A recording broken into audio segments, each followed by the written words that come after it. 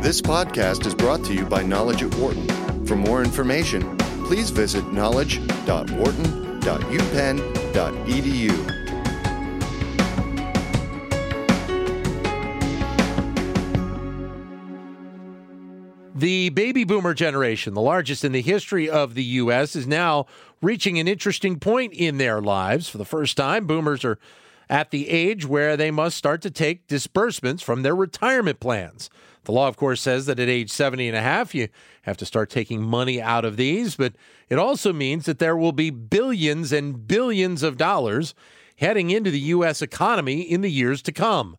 To take a look at some of the things maybe you should think about, and as well the impact of this on the economy, we welcome back our friend Olivia Mitchell, Executive Director of the Pension Research Council, and also Director of the Center on Pensions and Retirement Research here at the Wharton School. Great to see you. Happy New Year. Pleasure to be here. Same to you. The articles, I mean, we knew how big the baby boomer generation is, but it is still interesting to kind of get a grasp on how much investment that generation has made and how much money will be put into the economy in various elements over the next couple of decades. Well, it's absolutely true that boomers have done a good job socking away money in their tax-qualified retirement accounts. And that would include IRAs, individual retirement accounts. It would also include 401ks, 403bs, the whole alphabet soup of pension lingo out there. Some baby boomers, of course, still have defined benefit plans. Right. But the big challenge that folks are talking about now is that of this $10 trillion in tax-deferred saving accounts, folks are now going to have to start taking out their required minimum distributions. Which is how much that they have to take out per year. So the Internal Revenue Service has been willing to let you save tax-deferred, have your investment earnings tax-deferred, but they'd be very happy to get some of their tax at the payout stage. Right. And so the rules are specified related to your age. So, for example, beginning at age 70 and a half, you must take out about 3.7% of your IRA, total amount in your IRAs, and if you're retired, the same amount out of your 401k plans. By the time you're 80, the percent goes up to about 5.5%, and at age 100, you have to take out 15.9%.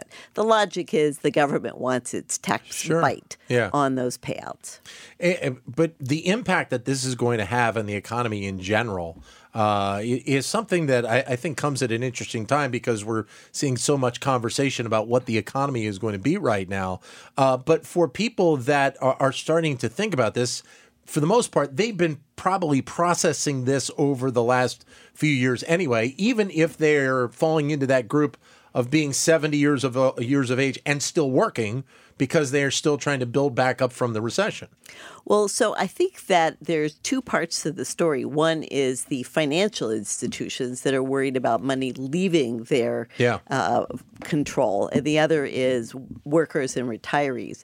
And I think many retirees may well be surprised to learn that they have to start drawing down their accounts. And there are ways to manage it better or worse, which we can get into. Yeah. As long as you're working, you don't need to take the required minimum distribution from the plan that covers you on your current job. Right. However, if you have a previous job and you don't roll that money over to your current employer, then you will have to start taking those minimum distributions. It's surprising that some people don't. You just mentioned it, that they don't necessarily know that when you reach 70 and a half that you actually have to do this. Why is that, you think? I mean, that's been somewhat of a pretty well publicized kind of marker over the last decade or two. It is publicized, and financial services companies are required to tell you when you hit that 70 and a half threshold that you must start taking out money at this certain percentage rate. But a lot of people don't read their mail, quite frankly, right. And they also may not have financial advisors.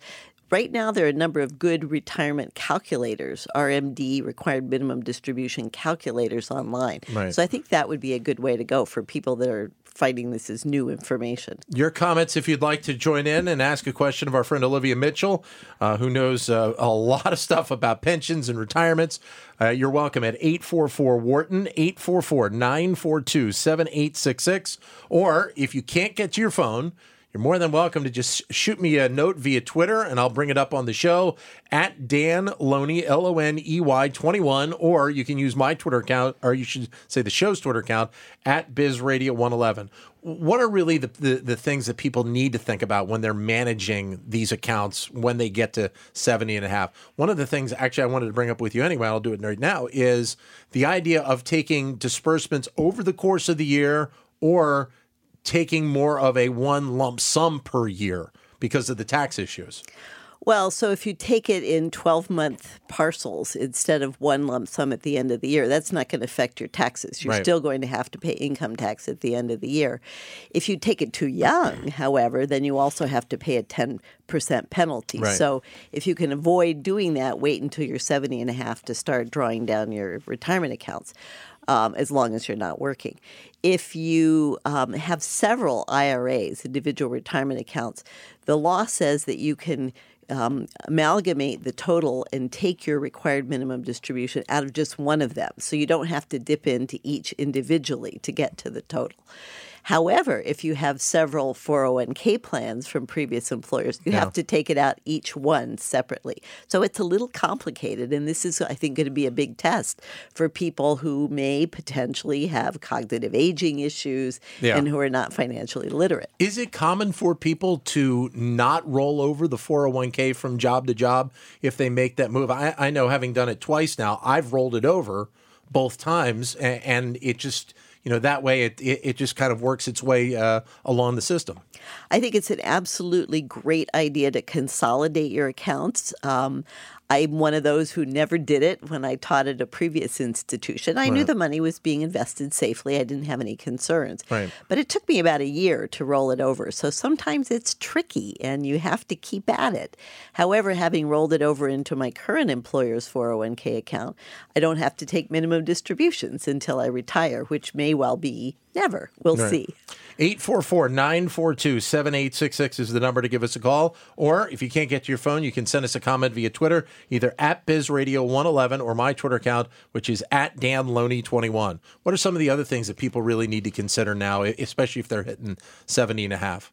Well, it's certainly worth remembering that this required minimum distribution is the minimum, not the maximum. That is, you can roll over your entire account. You can cash out your entire account. Of course, you'll pay income tax on it or if you're over the age of 70 and a half. But if it's just a small 401k plan, it may well behoove you to do that and put it into the bank or a brokerage account or whatever it is that you would be doing with it anyway. And this gets back to the point that a lot of the financial institutions are now thinking that it might behoove the retiree as well as them to let you keep your money in the 401k plan that you've been investing all the way along. Because typically those would be lower cost, more professionally managed, and they can help you by paying out the required minimum without you having to do the arithmetic every year at tax time. So just basically taking out the minimum every year and just kind of keeping the remainder of the 401k in there and earning the value that it would be picking up from the account. Absolutely. Another thing you can do is that you can as of a couple of years ago, purchase a payout annuity with up to $250,000 in your 401k account. And then that amount, it will start paying you when you tell it to, when you tell the annuity provider to do so. But that is withheld from the required minimum distribution amount. In other words, it reduces the amount you have to take as a required minimum distribution. And that may behoove people that want to protect their assets over the longer term and don't want to pay so much tax on it right away. So the benefits of doing an annuity going that way would be what's the best reason for saying to people, you think about going the annuity route? So there's two reasons. One is that an annuity is an excellent product to help you avoid running out of money in old age. And the second reason is that portion that you've used to buy the annuity is exempt from the required minimum distribution, so it can lower your tax as well. Right. Olivia Mitchell joining us here from the Wharton School. Your comments again are welcome at 844-WHARTON, 844-942-7866. I saw interesting in one article that talked about people that are starting to pull from their 401ks that they, as you alluded to before, are reinvesting them. and seemingly, they don't have the need for all of that money, but they want to put it in something that that potentially could still be able to earn them value as they go forward. Right. It's interesting because it's been observed that many older people take the required minimum distribution percentages in some sense as financial guidance or advice. Right. And so they imagine that this must be the right way to spend down their accounts. And that's not necessarily true because you could run out under those circumstances. Yeah. So if you can afford to, maybe one option is to put it in a brokerage account or save it in a bank. There are also strategies that are worth mentioning in terms of how you invest the brokerage account versus what's in your IRA or 401k. For example, you might want to put bonds in the IRA so they'll pay off a little bit less, thereby lowering your tax burden when you take out the RMD, and put more of your stocks, say, in your brokerage account. The bond move, I think, is an interesting one to discuss for a second because of what we've seen with bonds, especially over the last year or so, and the move of bonds, basically up. The 10-year has really been jumping the last few months right now.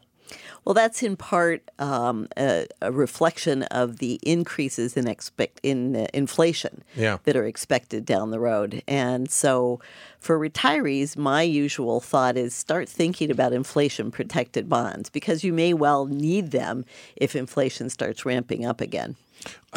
We've talked with you before about the potential issues involving Social Security down the road. And obviously the word insolvency still is kind of played in there. With still a lot of questions with Social Security out there, does that affect how people need to think about their retirement money, especially when they get to that point? And especially maybe not now, but maybe in 10 years when we get closer to that projected 2034 date, which a lot of people have talked about. Well, it's certainly the case that Social Security is facing insolvency. They're not going to pay zero benefits, but there may well be a 25% cut or 30% cut in benefits down the road. But another factor to point out vis-a-vis this required minimum distribution discussion is that if you take larger distributions from your retirement accounts, then that subjects more of your Social Security benefit to income tax. Right. So what one strategy might be to delay taking Social Security, draw down more from your retirement accounts so that you're in a lower tax bracket and pay less. And then when you finally hit age 70 or beyond, then take the Social Security benefit. So it's a complicated little ball of wax that we have here. And I think it really pays to start, for folks that have some money in their 401k and IRAs, to start talking to an advisor. Well, and I was going to say, because for a lot of people, this is still... it's something that it's very hard for a lot of people to kind of understand all the nuances that are involved in this process. So having that trusted voice that you can talk to get a better understanding on it is almost a necessity at this point, is it not? It's absolutely true. I mean, we can get into a different discussion on a different day about how to find that trusted advisor. Right, But one of my colleagues, Kent Smetters, talks about that, waxes eloquent on it. But it's absolutely true that either school yourself, get online, do the retirement calculators, the required minimum distribution calculators, or find someone you trust, or maybe do both to check the advisor from time to time. So with that 3.7% amount as the minimum amount, still, a lot of people really have to kind of get a feel for, is that 3.7% number the right number for them, or maybe it needs to be a little bit higher than that, correct? Well, so that will depend a lot on how much you have. I had a calculation of what the typical 401k levels are for people close to retirement, say around 65 years old, 66 years old. And the median 401k balance is only about $44,000. Wow. So if you took 3.7% of that, it'd be about $1,600 a year. Yeah. However, if you look at the 90th percentile, those folks have about $370,000. Right. And so they're going to be pulling down $13,000, $14,000 a year. Right. Now, again, that's probably not enough for anybody to live on solely, but it can definitely influence your standard of living. And it suggests that some folks are going to have to draw down more than their required minimum. Yeah. And others might just tend to keep saving it and store it away for their future. For the people that are in that range of only having 44,000, that's a tough spot to be in the beginning to start with. And the fact that you just mentioned that it's the median, that's a little bit scary of what some people could be facing here in the next several years. Well, it's absolutely the case that the typical American is relying very heavily on Social Security for retirement sustenance, and of course Medicare. And so this may make a little bit of a difference at the margin, but what could make a much bigger difference to their retirement well-being would be delaying claiming Social Security to age 70. Yeah. Then your benefits could well be 75% bigger than if you claimed them at 62 years old. Yeah, and we're talking with Olivia Mitchell. Your comments are welcome again at 844-WHARTON. 844-942-7866 is the number to give us a call. What are some of the other things that people need to really consider now, especially when they're getting to that 70 and a half age? Well, what I would say is that it would help if people tried to do everything possible to continue working, because the longer you delay retirement, it benefits you on a number of fronts. Obviously, your Social Security benefits are higher when you get there. You're not drawing down your nest egg. Yeah. And there's a lot of research that suggests that people that can continue to work and do so are much healthier. That's not true of everyone, of course. We know that there's disability problems among the older population, but remaining engaged and employed and involved in the workplace and in a social circle can really help along many fronts, not just physical health, but mental health as well. And what we're seeing also, and actually we talked with a couple of executives last week about this, is that they find that getting away from the financial part of it for a second, they find that their knowledge, their history in the workplace ends up being an incredible benefit to these people. So there's the financial benefits to it, but as you said, there's the health and just the mindset benefits of continuing to work, whether it be 70, 72, 74 years of age as well. Absolutely. And I think one of the things that we're facing in the U.S. as well as much of the developed world, and in fact the developing world as well, is that the long-term decline in fertility has meant that there's simply not a lot of younger workers coming into the labor force with the training and the skills that are needed. So employers are starting to pay attention to the fact that they need to keep older workers on.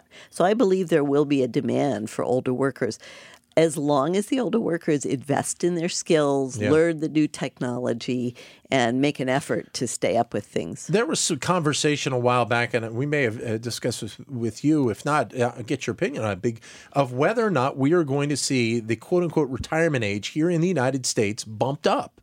And part of that being because of what we have seen in trends of people working longer, and partly because of some people were still recovering financially from the recession. Do you think that's something that we may see here in the next decade or so? I suspect that we're going to see it along a couple fronts. First of all, to restore Social Security solvency, we're going to have to raise the retirement age, and there's no question about that. I think at the same time, people want to continue working. If you look at the surveys of baby boomers, many of them actually don't want to sit in the rocking chair on the front porch or play golf full time. Move to Florida and have the retirement community. Exactly. Yeah. So many baby boomers are talking about unretirement jobs. Sometimes they're volunteer, sometimes they're paid, sometimes they're part-time jobs. Yeah. Mentoring jobs and so forth. So I think that we really are at a crossroads where we're having to remake the definition of retirement. Is there a target number you think that is more likely than not that if that retirement age gets moved higher, that we may see it move to whatever that number may be? Well, every country in the world that has tried to raise the retirement age precipitously has faced some problems politically. In the U.S., we raised the retirement age back in 1983, but it was done gradually so that people had some advance warning and advance notice of that. But if we step back and recall that when Roosevelt put in the Social Security system, age 65 was the retirement age. That was also the life expectancy. Yeah. So half of the people never even made it. So if we did that, we'd probably have to have a retirement age of at least 85 or 86. That's true. That's right. So there we are. Wow, that would be amazing.